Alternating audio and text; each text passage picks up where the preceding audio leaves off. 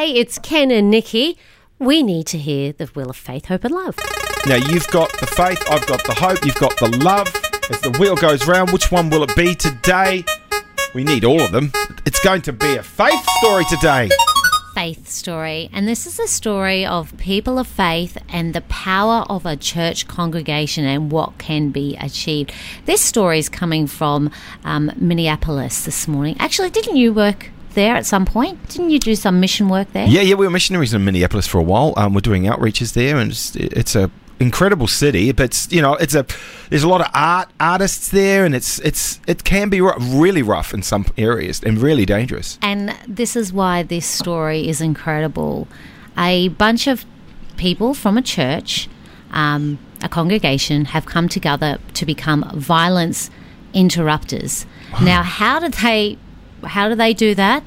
Well, it's as simple as pulling out a camp chair. So when we think about pulling out our camp chair, we think of maybe going around a fire, sitting around with our mates. Well, they're mates, but what they're doing is they're going to the most dangerous parts of Minneapolis and setting up their camp chairs. And their presence being there just means that there's someone to oversee the community, and there's also a place for people to connect. So maybe there are some kids out on the street and maybe they see these people set up on a lawn chair and maybe they just go and have a chat with them instead of going and doing something that they will regret later on. So that's why they call them violence interrupters. So they're stopping the act before it even gets Stopping there. the crime. And this is how it works, basically. They just set up. They'd ask the police, first of all, where is the most dangerous parts of our city? Where are we seeing the most crime? Where are we seeing the most violence? Tell us where that is. And as a congregation, we will make sure that there is someone always there, a group of us, just set up. Is it working? It has decreased the crime in that area by 40%. Planet changes. People doing good stuff like that. That's awesome.